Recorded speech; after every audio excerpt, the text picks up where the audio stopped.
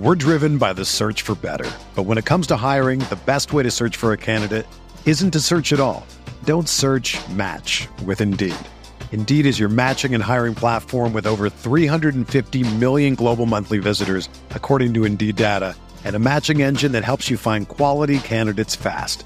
Ditch the busy work. Use Indeed for scheduling, screening, and messaging so you can connect with candidates faster. Leveraging over 140 million qualifications and preferences every day, Indeed's matching engine is constantly learning from your preferences, so the more you use Indeed, the better it gets.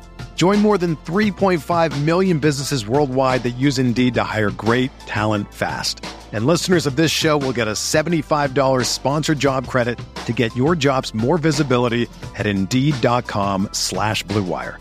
Just go to Indeed.com/Blue Wire right now and support our show by saying that you heard about Indeed on this podcast. That's Indeed.com/Blue Wire. Terms and conditions apply. Need to hire? You need Indeed.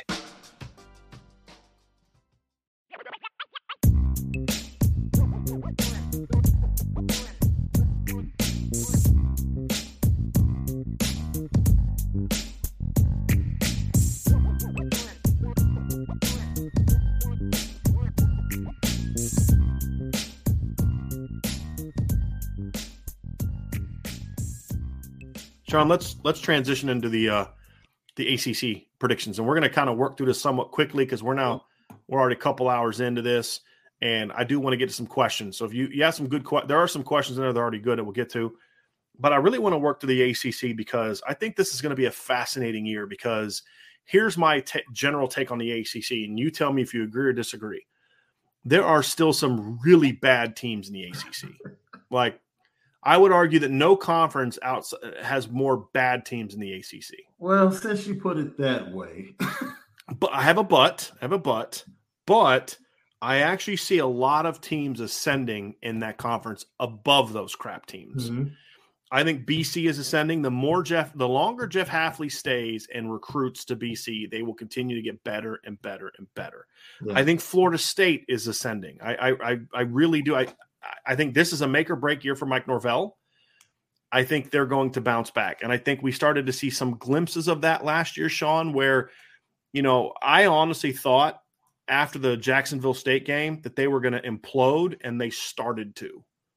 They lost the next two games against Wake Forest. They got pounded. Then they lost to Louisville, but they went 5-3 down the stretch and had some good wins. They beat Syracuse. They beat North Carolina on the road.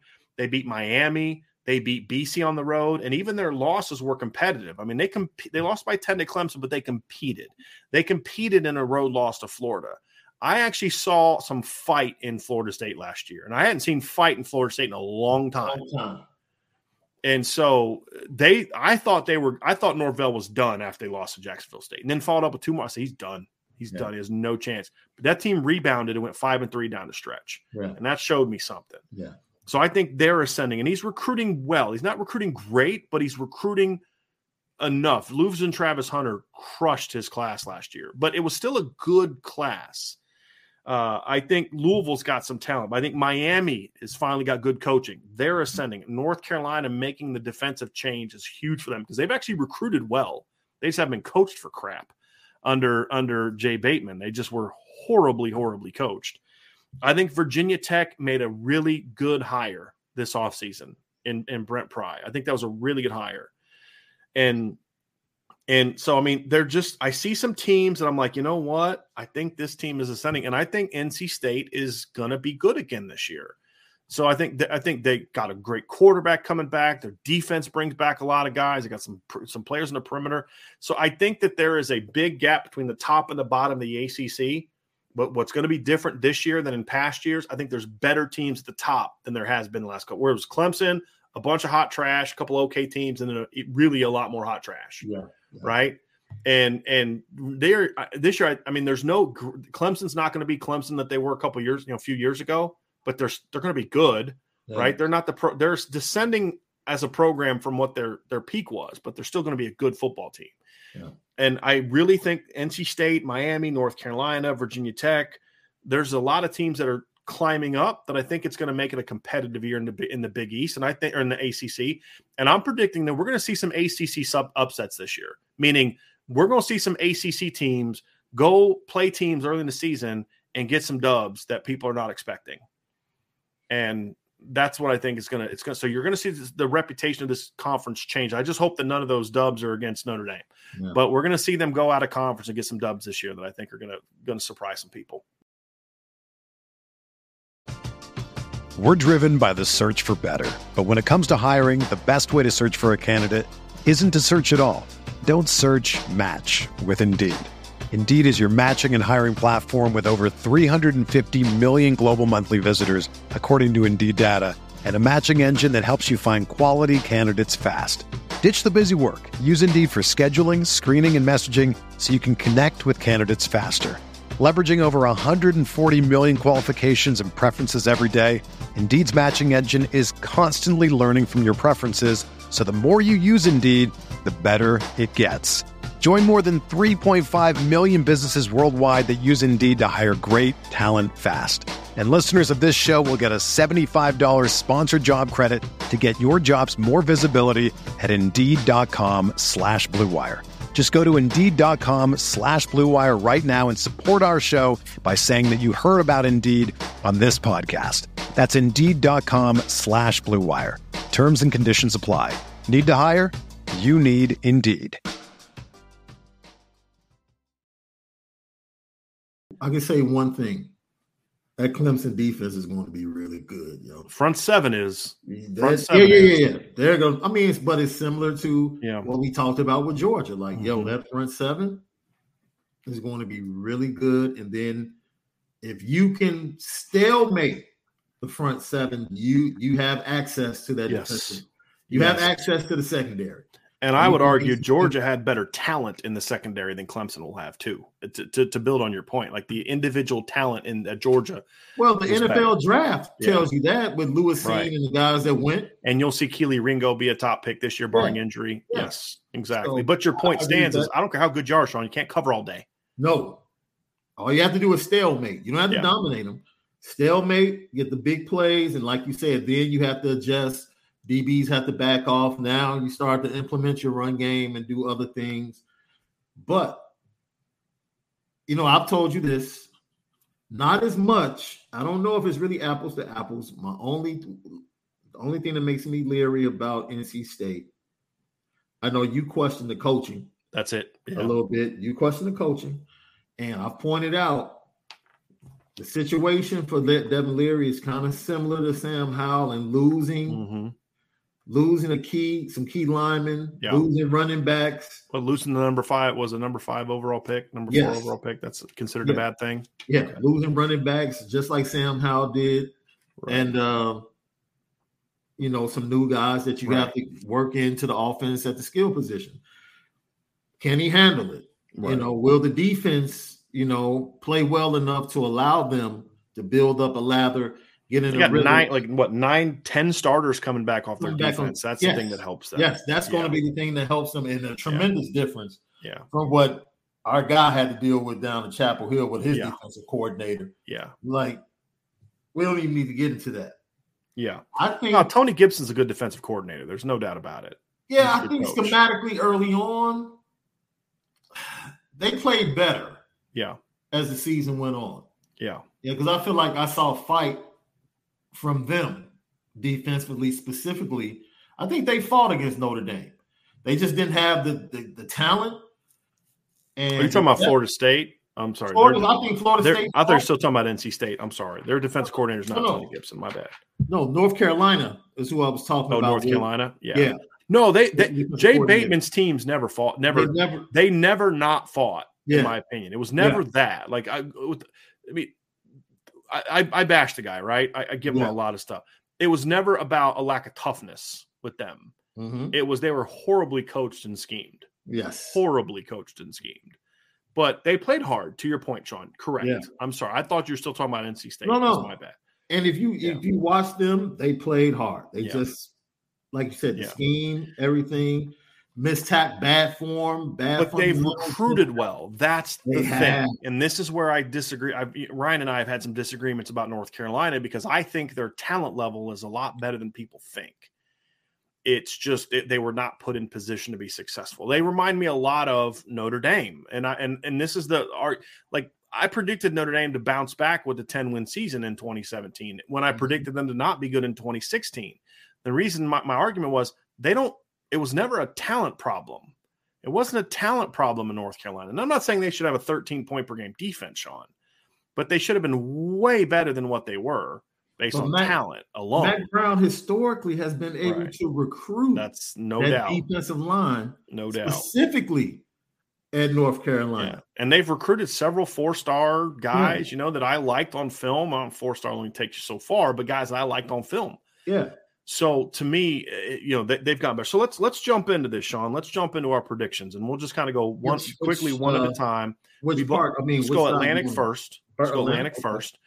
We both agree Clemson is still the class of the ACC. Oh, absolutely. Last year was a bad year for Clemson, and they still went 10-3, and still beat one of the teams that played in the ACC championship game, Wake Forest, convincingly.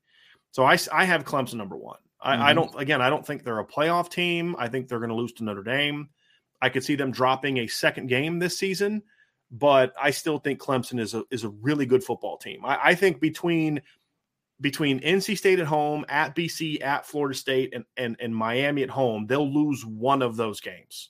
Okay. They'll lose a conference game. They'll lose to Notre Dame. They're going to be a really good 10-2 team this year.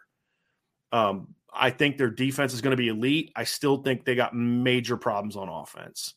And their receiving core is banged up. Troy Salato's out for the year. Bo Collins is banged up. EJ Williams is banged up. They've really got one running back I think is really good. And their offensive line is just, Now, if their first-year offensive line coach can get them going, maybe that'd be fine. And I don't have a lot of faith in DJ Uiagalelei.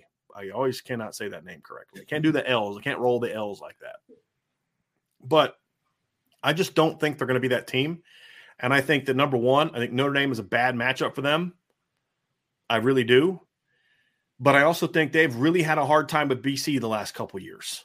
Yeah. And if BC can get their line going at all, that's the only thing that concerns me about BC is you lost all 5 of your offensive linemen and you're going against the best defensive line in college football. Yeah. That's the big fear there. But, then at Florida State, NC State, I would say at Wake Forest, but I think that's a bad – Wake Forest just doesn't match up well against Clemson and Sam Hartman's out for now. We don't know if he's going to be back or not.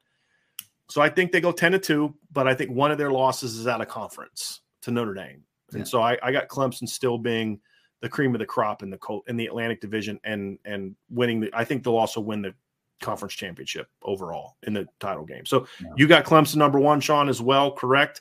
Absolutely. Who you got number two? Go through yours, and then I'll just say. So I got Clemson number one. Mm-hmm. I got NC State number two. I know they lost their tackles, but their interior linemen come back. They've got 2 of their best receivers coming back. They've had some grad transfers. They got 10 starters coming back on a defense that was, for the most part, pretty good last year. Mm-hmm. And I'm a big Devin Leary fan. I think Devin Leary is an excellent quarterback. He's a winner. Here's the rub for them. Here could be their kryptonite, Sean. Devin Leary's had some injury problems in the past, and when he doesn't play, they are a completely different football team. So assuming Devin Leary stays healthy this year, they're my number 2 in the Coastal. I actually have Florida State 3. And I know this might surprise some people, but they got a lot of kids coming back. I think that the schedule sets up, it's not like it's an easy schedule, but it's definitely a more manageable schedule than like BC, for example. Like I could see BC being the better team, but not having a better record. And the reason I say that is that when you look at BC, they got to play at Virginia Tech, at Florida State, at Wake Forest, at NC State. Like that's a brutal like road schedule. And then they get Clemson at home, right? Which isn't a given win. So I actually think BC is going to be the better team talent-wise, but I think Florida State plays higher because, Florida State doesn't have an easy schedule either, but they don't have to play. They play Clemson at home. They play at NC State. They get Louisville on the road, but they got BC at home, Wake Forest at home, Georgia Tech at home. They play Miami on the road. They play Syracuse. So I think that is a little bit better schedule, and I think it sets up nicely. I think they're going to beat LSU in week 2, or in week 1, I should say, because they play Duquesne in week 0. But I think that they're going to – I think if they beat LSU – so part of – just so you know, my prediction is based off them beating LSU. Now, I know LSU doesn't have anything to do with their record in the ACC, but I think it's a confidence builder. If they beat LSU, I think that gives that team that's just kind of teetering on, okay, we think we're good, but we're not sure. And if you go out and get beat by LSU, then drop them down to 6th. That's my prediction. If LSU beats Florida State finishes 5th or 6th in the conference. I'm predicting they're going to beat LSU. That gives them a lot of confidence, and then they're going to go off and have a nice run. I think they're going to be at least an 8-win team this year, 8-9-win team. Basically, you're going to say Norvell is going to outcoach them for 2 consecutive years? Pretty much, yeah. Well played. Well played. There you go.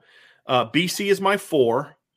I have Wake at 5 because you take Sam Hartman off that football team, they're a different football team. Like, I think Sam Hartman's overrated on a national scale. I think people I'm like, he's a top 10 quarterback. I don't see that. Yeah. But he is absolutely the key to their offense. He makes that thing go because he's a runner and a thrower. He's a really good run-throw quarterback. They've got talent. A.T. Perry's a really good player. But I just don't think they can win without him at quarterback. Yeah. And their schedule's not exactly easy.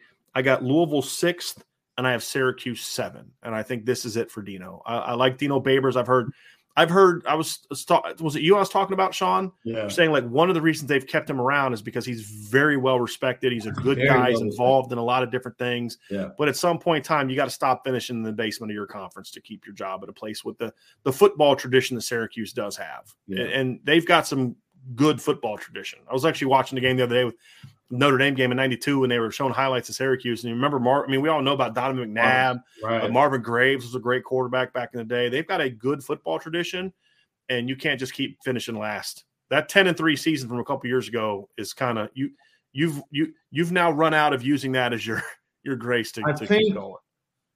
To jump in right here, and this might be great to talk about next week. Other teams' ascensions that have hampered certain teams in recruiting. Mm-hmm. Once Alabama and Nick Saban started invading New Jersey, New York, getting those players that most people in that area, in the Boston area, what Notre Dame is going right now in 23 and 24, those kids were going to Syracuse. They were getting the Dwight Freeney's and I forget the safety. This kid, oh man, they had a great safety that was there right after Donovan McNabb. But they were getting those guys, under McPherson and what was that? Pasqualoni. Yeah. There was it there after that. So now, an area that they thought, this is our little hub that we can get our players from. You had the elite programs invading that and starting to take the top players. That starts to impact your program, and if you never recover from it. And they used to go down to Florida a lot, and they haven't had the same success in Florida getting those underrated athletes that they used to have. Yeah, and so they're going to have to get it figured out. So, Sean, what is your ranking for the Coastal or the Atlantic? Are we still on this? Are we kind of pretty much close? Yeah, I know you're 1-2. What's your? I think 3 to 5. What's your 3 to 5? I think that's really where we might have some difference. I think, the top 2. Only the problem, like I said, I have with, I'm just North Carolina State. Just, man, seeing how the defense holds up and making sure the offense is able to hit their rhythm and Devin Leary staying healthy. You talked about Florida State being able to jump Wake Forest. I agree with that wholeheartedly. If Hartman is healthy, I just think their system is their system. And they have certain teams in the ACC that pretty much are kryptonite to what they do and their style of play. They'll have a shot if they're healthy to be the 3rd best team. Mm-hmm. I'm very interested in Florida State. Yeah. Because of what you mentioned. Sean, it's going to be 3rd or 6th, though, right? Like, I just don't see them finishing 4th or 5th. They're either going to make that move or they're going to collapse. I think they got a better shot at finishing 7th than they do finishing 4th. Yeah. You know what I mean? Because, they're going to collapse or they're going to be really good. Yeah. Compared to what they've been, I should say. Really good. I'm going to show some love, right? And this goes back to Jeff Hatley and his ability. They have to be able to rush the passer. They were awful. Yeah, they were awful. And they returned some people on defense, but If they don't get better, returning guys aren't that good, right? That's my, Did you hear that, Ohio State? You can return whomever you want to return, but they're not that good. I'll leave it at that. But no, Boston College, I have so much love for their skill position players and their quarterback. They're going to put up points on most teams in the ACC.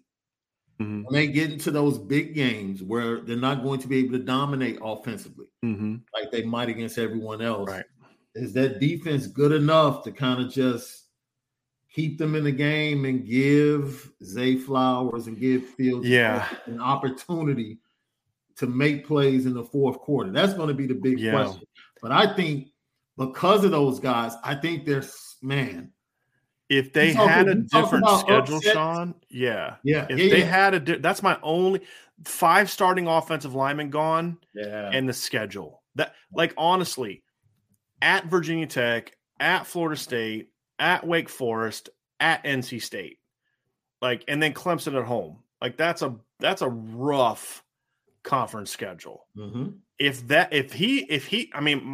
win 9-10 games this year, Sean, I'm voting for him for coach of the year. But here's the deal, though. It's if Phil is what we think part of my projection of BC fourth is I'm trying to not make this about Phil, but I'll say this. If Phil Jurkovec is the player that I think he can be, and if he's healthy and can stay healthy, something he hasn't done yet because he missed games in each of the last 2 years. If he is what you and I think, and I'll say that, you and I think he is, then I could see them finishing second because they have, in my opinion, one of the 2 most dynamic pass catchers in the league. It's Josh Downs and Zay Flowers, the 2 most dynamic pass catchers in that league, in my opinion. They got a 1,000-yard running back coming back. They won 6 games last year without Phil and 4-2 with him in the game. And then they've got a tight end that I think is going to be – they got 2 tight ends that I think are going to be really good. And they got a lot of guys coming back on defense. And I really like their defensive coordinators. I studied their film, as he was one of the guys that I believe, if my sources are correct, was one of the guys that Marcus Freeman was keying on. And I don't know if he interviewed, but they definitely talked from what I was told.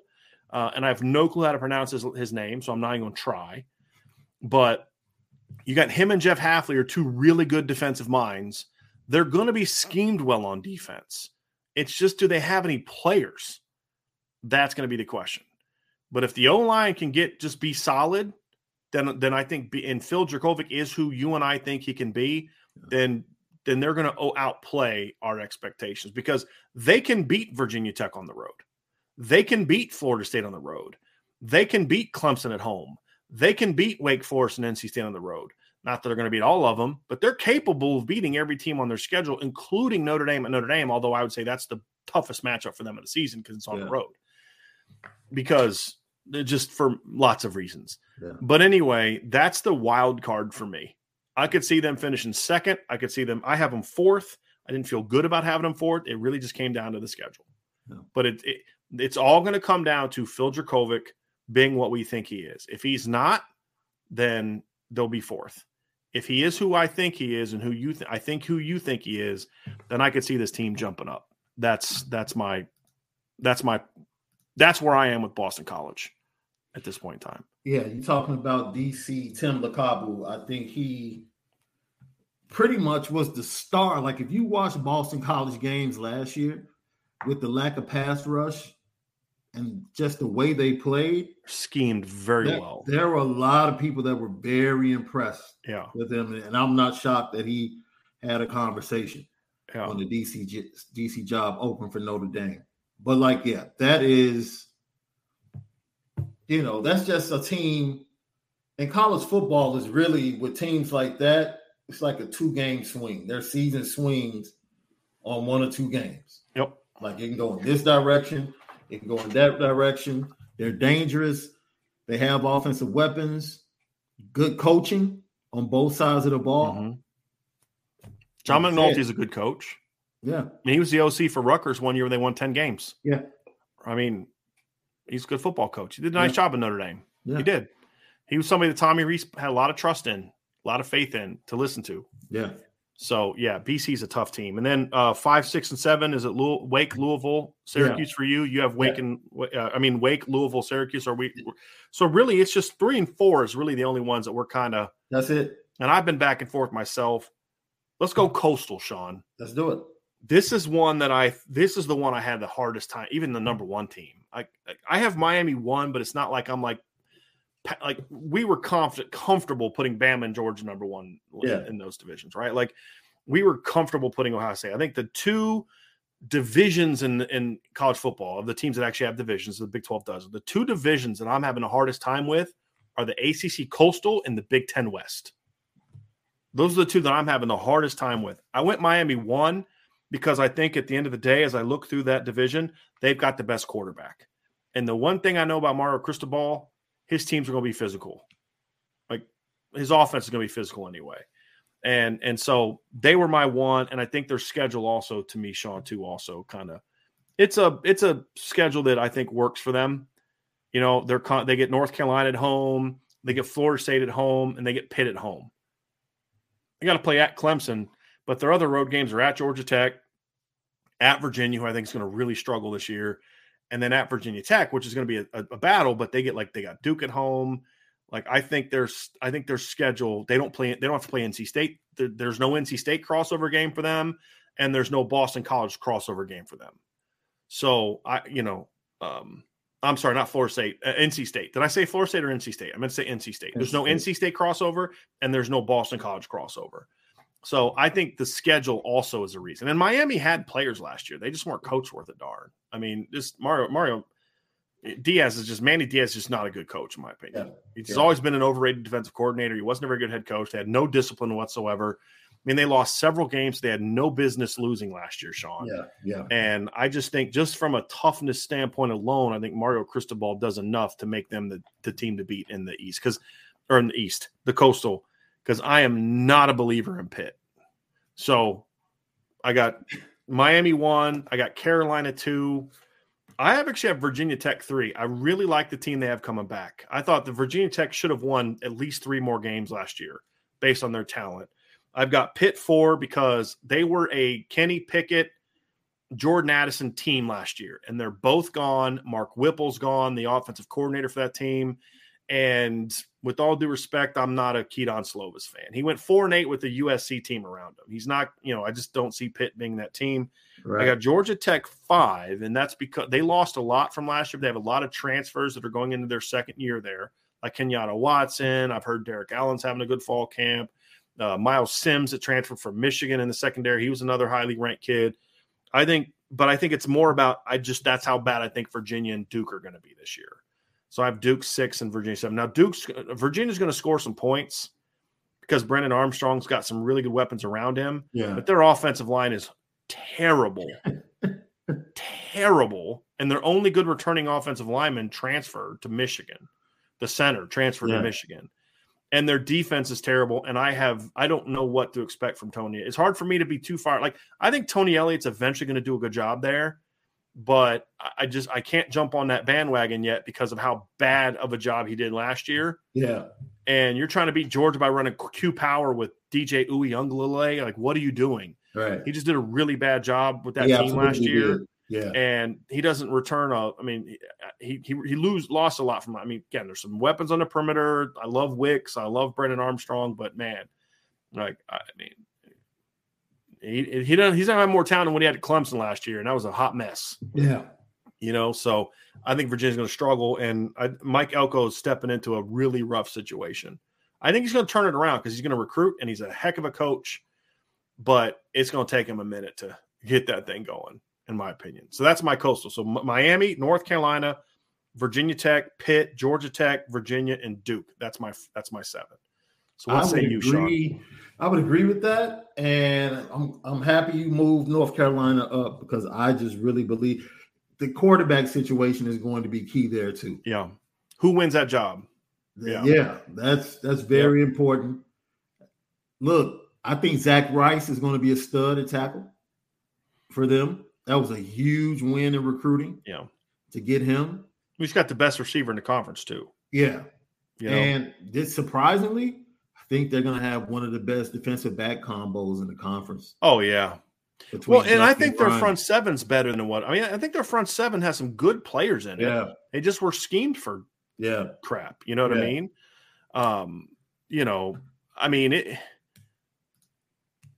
Here's the only thing that held me back. Losing British Brooks to the season, their starting running back, was a blow. That's a big blow. Like, that hurts. Yeah. But I'll say this. I think the run game is somewhat scheme-driven. Yeah. Meaning, if you've got studs like they had 2 years ago, your run game is going to be unbelievable. Right. But to a degree, like Ty Chandler, to me, is not as good as his numbers showed last year because a lot of it's scheme-driven. That's why I also think they need to start Jacoby Criswell because I think he could take some of the pressure. I think if it was a legitimate battle between Drake May and Jacoby Criswell, and last I checked, they're both healthy and still battling. As of a couple days ago, they're both still in the battle. Drake May is a little bit more of a pass. I mean, he's a good athlete, but he's a bit more of a passer, where Criswell is more of a dual threat guy. He can throw, but he also can run a little bit. And they've got a freshman coming in too that I really liked. He was one of the more underrated quarterbacks in the country last year. But I would have been okay going with Drake May if British Brooks was healthy, because you'd have a good running back. You need a guy that can run the offense, get the ball to Josh Downs, get the ball to the other receivers. Yeah. I feel like without British Brooks, they may need that dual threat ability a little bit more from Criswell as a runner. That's kind of where I'm at, Sean. I don't know if it's going to impact the quarterback battle, but that's kind of where I'm at. I see what you're saying. It actually opens things up a little more. Yeah. For them if he does win the starting job. I don't know how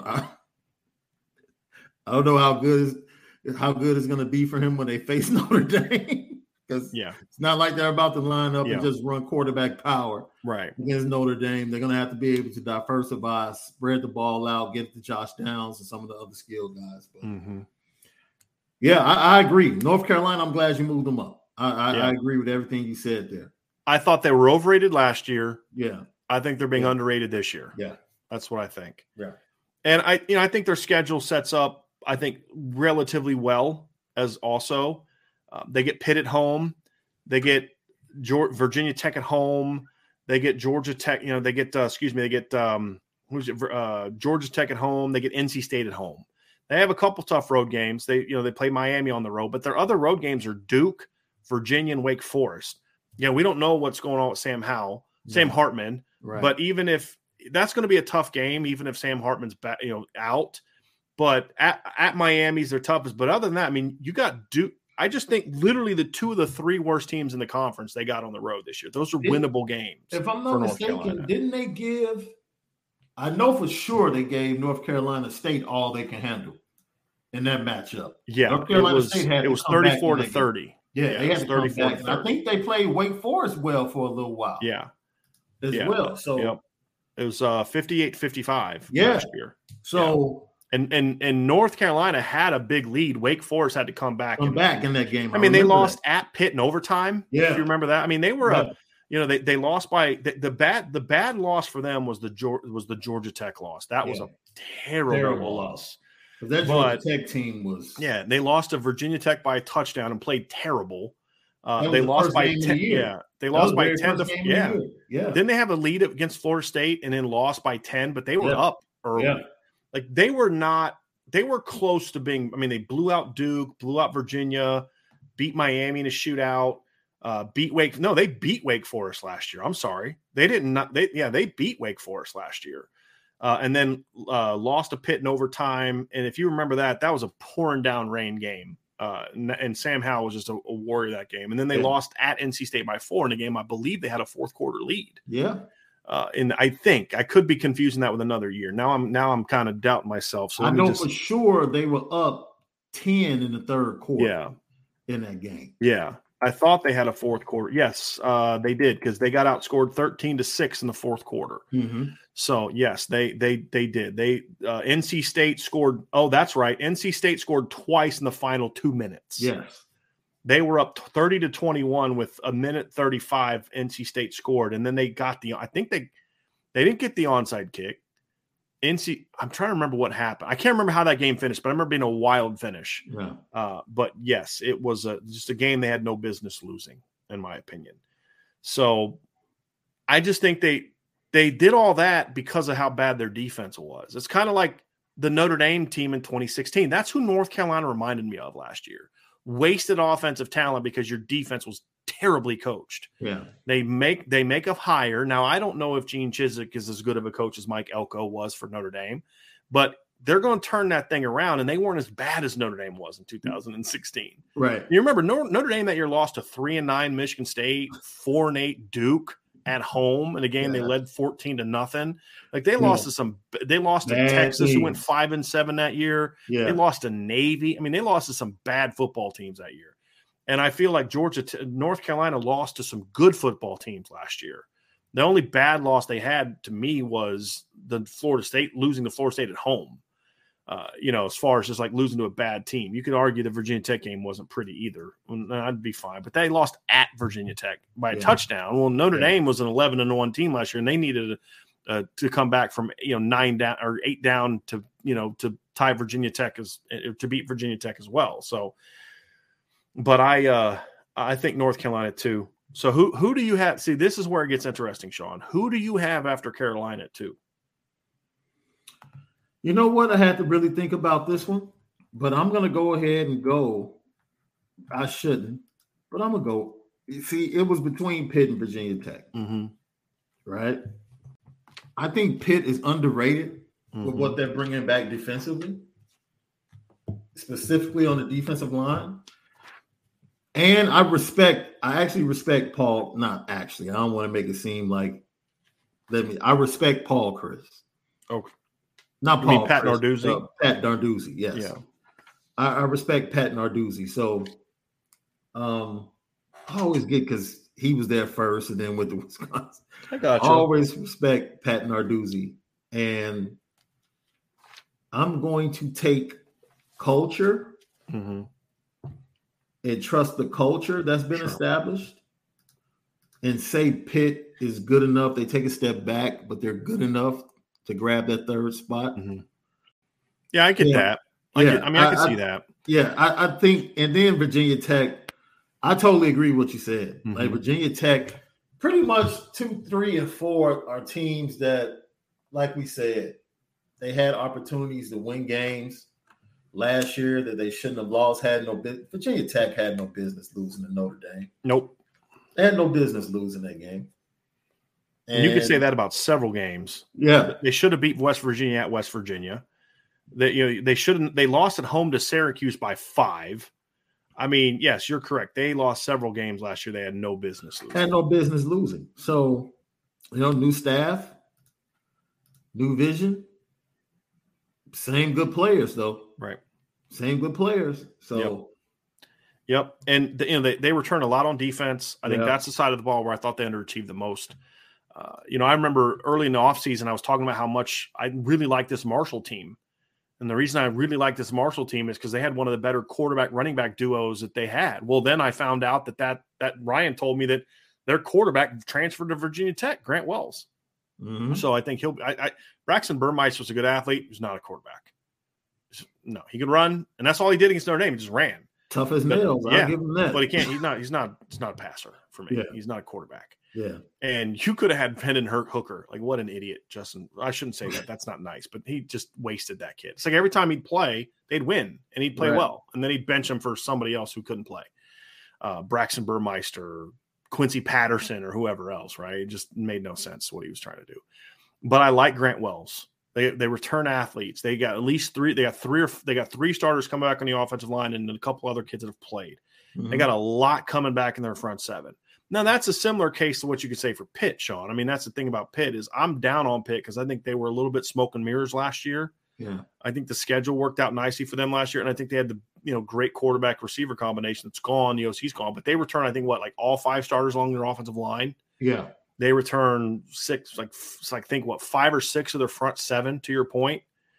So I get what you're saying about Pitt. I just feel like they played a little, over their skis last year. I mean, this is a team that, went 8-5 the year before, 6-5 the year before, 8-5 the year before that, 7-7 the year before that. But the year they went 7-7, they won the Coastal.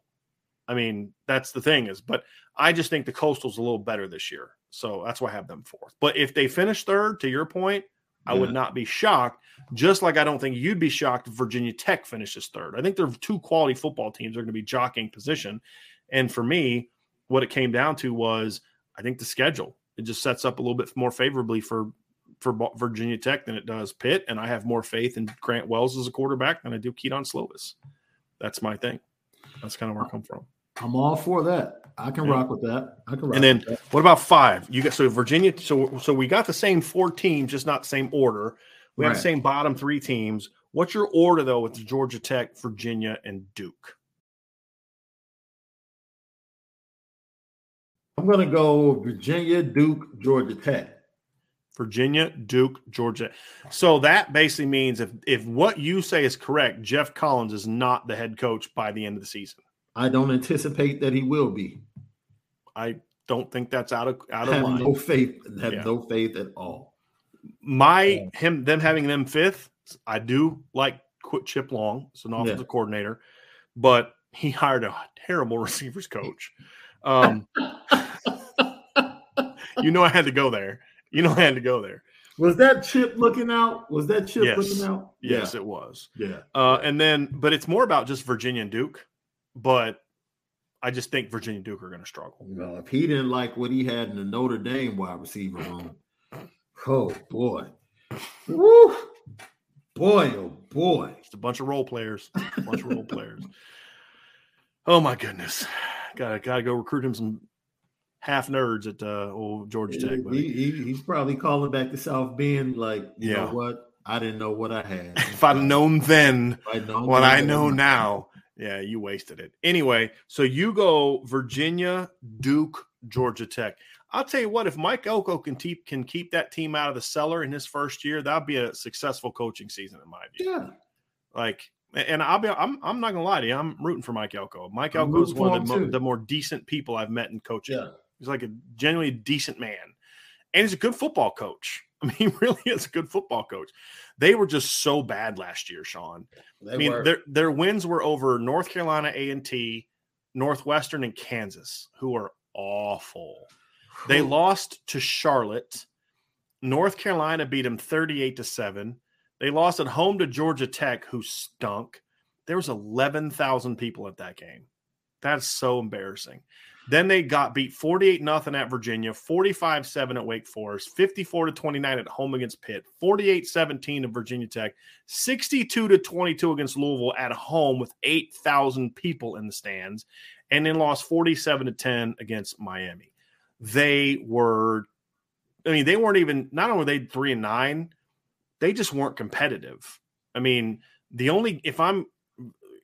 had 2 games that were within 10 points. Well, actually within even more than that. Let's see here. What was their next closest game? That's 37-40, 31-25.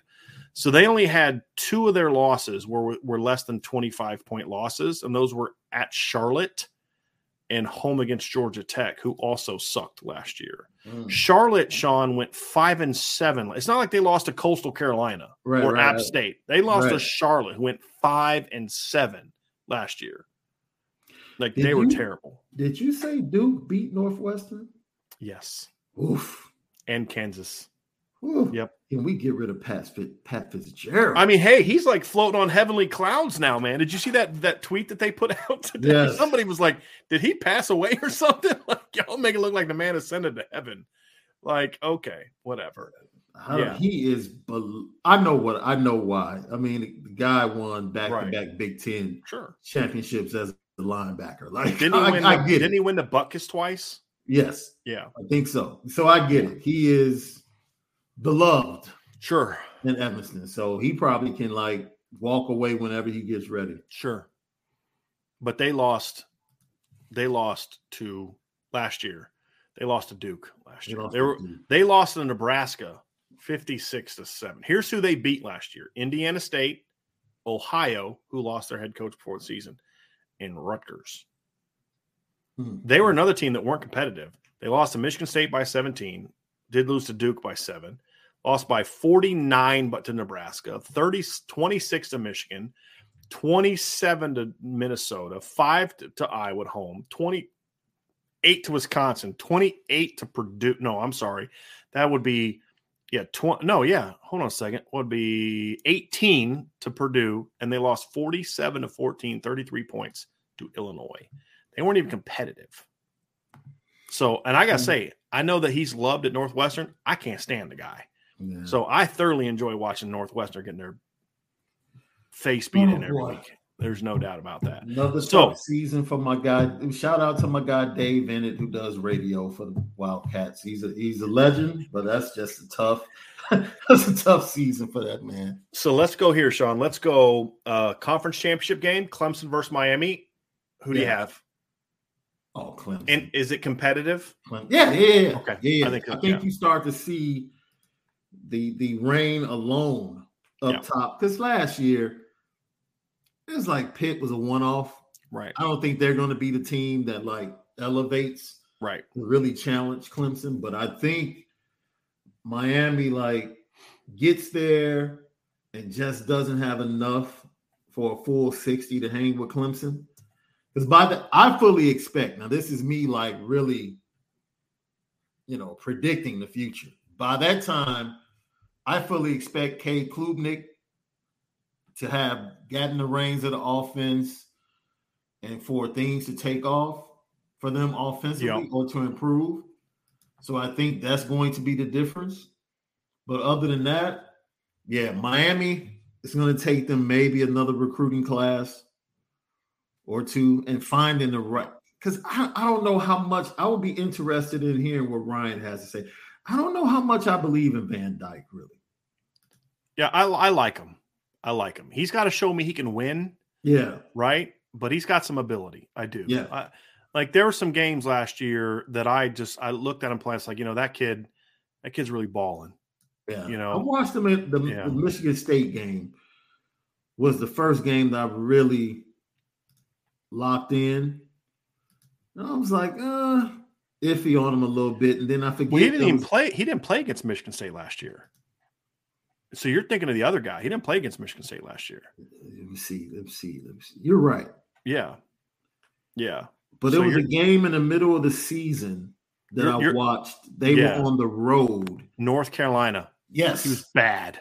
Yes. Yeah, he was bad. I was like, but then I watched another game and I was like, okay. Because at that quarterback position, if you see a guy fight. Yeah. Like, isn't that what made us love Brady Quinn? Right. His freshman year? Yep. Like, he's getting pummeled. He's looking bad, but this kid, he keeps coming back. Fights. He's fighting. He's fighting. Yep. And when you have that trait as a quarterback, you're like, okay, he's going to be okay. Yep. So you're right.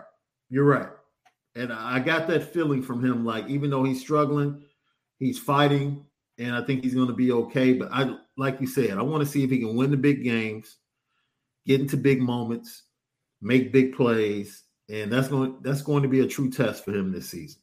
Here's why I like Van Dyke. I'm not even in the whole, he's a top 10 NFL draft pick. So I'm just going what he was as a college football player. Yeah. He was terrible against Virginia. Terrible. They had no business losing that game at home. And even then, still having a position to win, if their field goal kicker doesn't shank it off the upright at the end of the game, they win the game still. Yeah. Right? And then later in the year, he played really bad at Florida State in a game that they lost. He threw 4 touchdown passes, but he threw in 316 yards, but he only averaged 6.7 yards per attempt because he threw 47 passes and he threw 2 picks. And those picks cost him that game. But here's why I like Van Dyke. The week after, he plays like garbage against North Carolina, and I think pretty much cost them a game they lost by 3. That next week, he goes out against NC State and that defense and goes 25 of 33 for 325 yards and 4 touchdowns in a win over NC State. Yeah. And then the next week goes on the road, goes 32 of 42 against Kenny Pickett at Pitt, goes 32 of 42 for 426 yards and 3 touchdowns. And then he was kind of okay against Georgia Tech. I mean, he was good and productive against Georgia Tech, but they stunk. Yeah. Then he goes on the road and he plays bad against Florida State. Bounces back the next week against Virginia Tech, goes 19 of 33, 357 yards, 3 touchdowns. And then at Duke, he shreds Duke. They stink, right? But he had 2 bad games, and in both games, he bounced back with great performances that next week. Yeah. That tells me something about a quarterback. I cost my team a game. I'm going to go out next week and I'm going to battle. He outplayed Devin Leary in a win, and he outplayed Kenny Pickett in a win. And that came after his 2 worst games in both games. Yeah. And that showed me a little something about the kid. It showed me he's got some moxie, shows me he's got some competitiveness to him. It shows me he's a kid that's like, is going to have a little bit. He's got he's a Northeastern kid. So he's got a little bit of that Northeastern like toughness to him, Sean. He's a Connecticut kid. So I was impressed with Tyler Van Dyke. I don't get into the whole, what's his draft going to be and all this other kind of stuff, but I think the kid is a good football player, and he's going to have weapons around him, right? The offensive line should be pretty good this year, better at least with Mario Cristobal. And bringing Coach Alex was huge.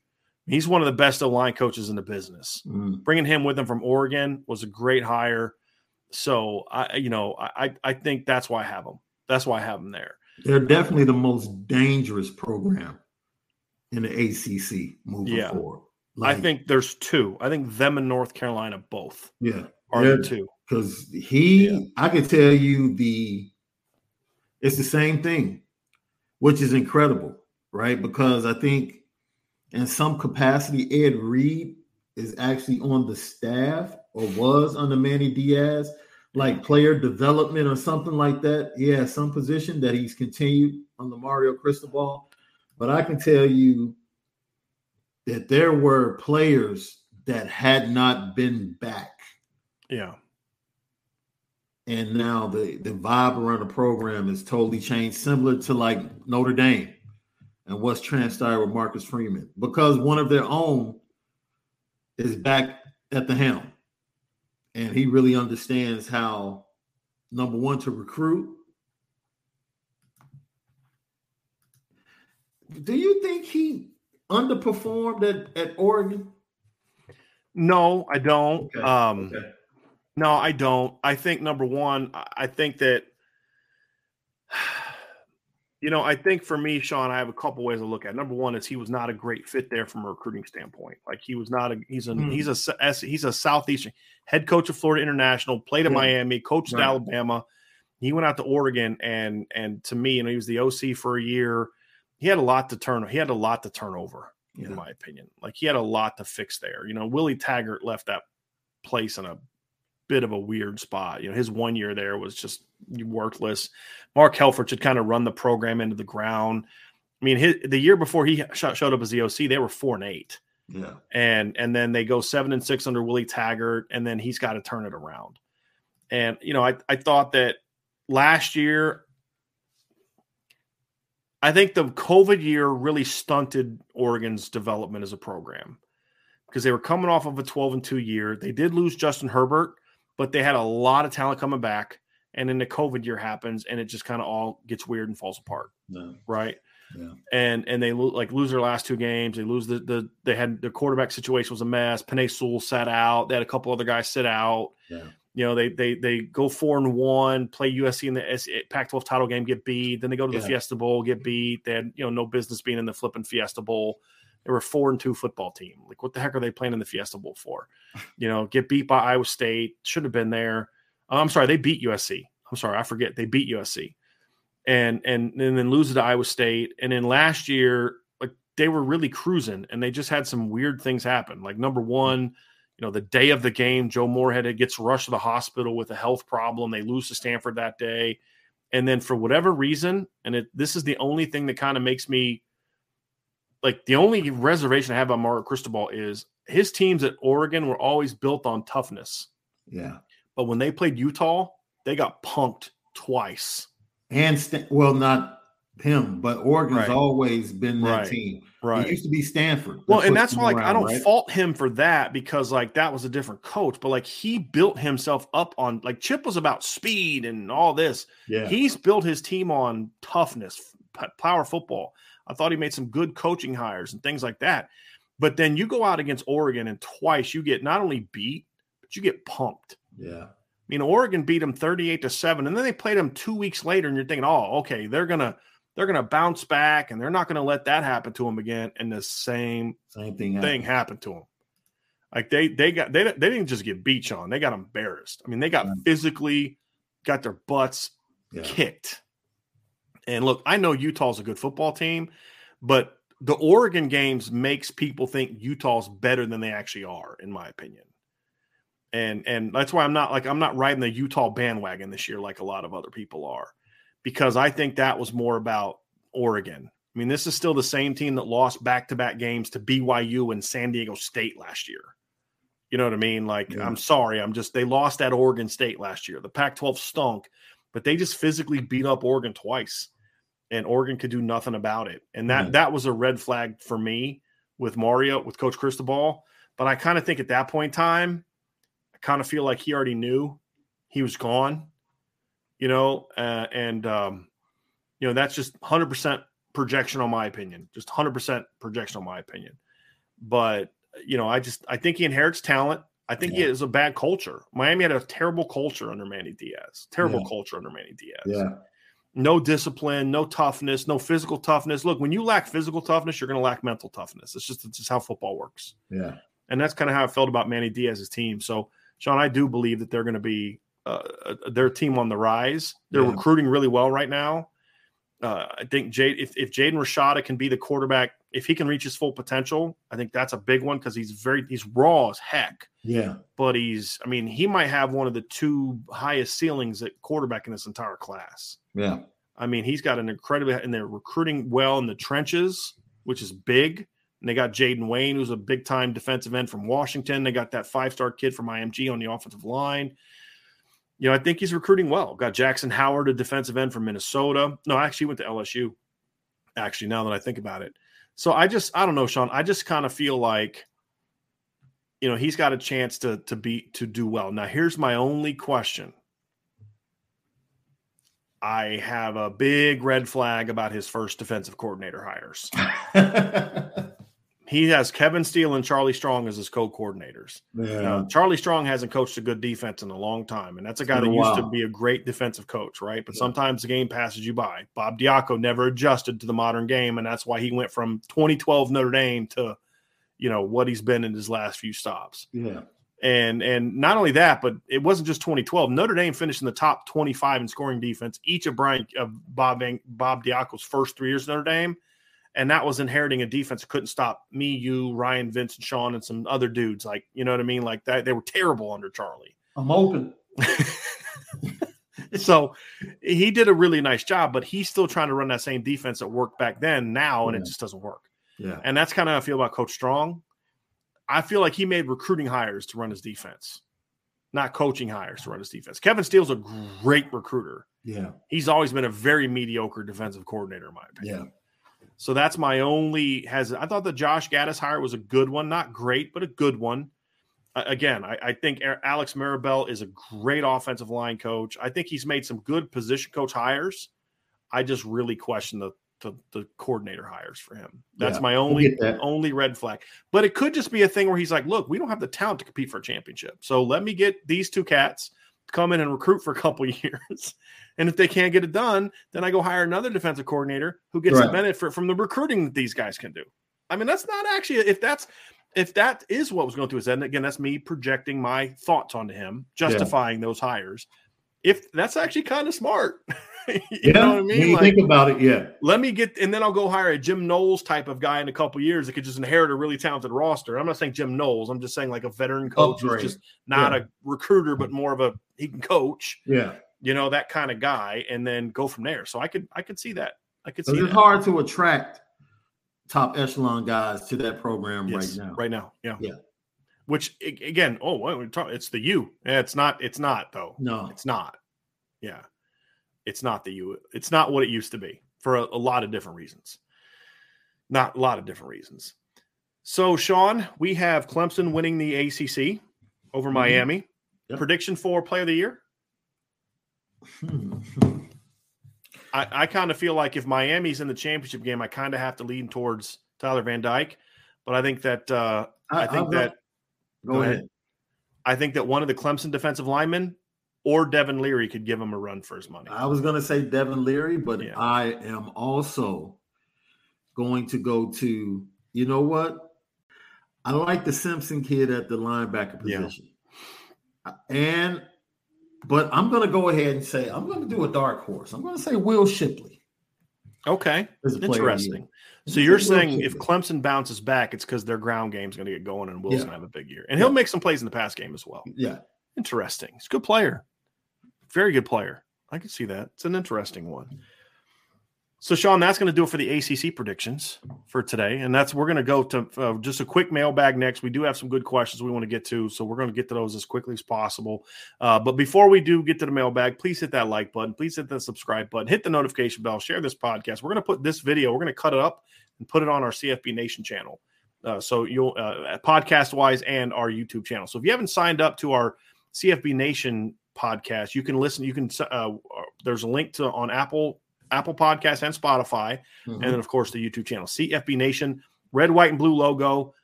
So definitely check that out. It's on top of our Irish Breakdown podcast.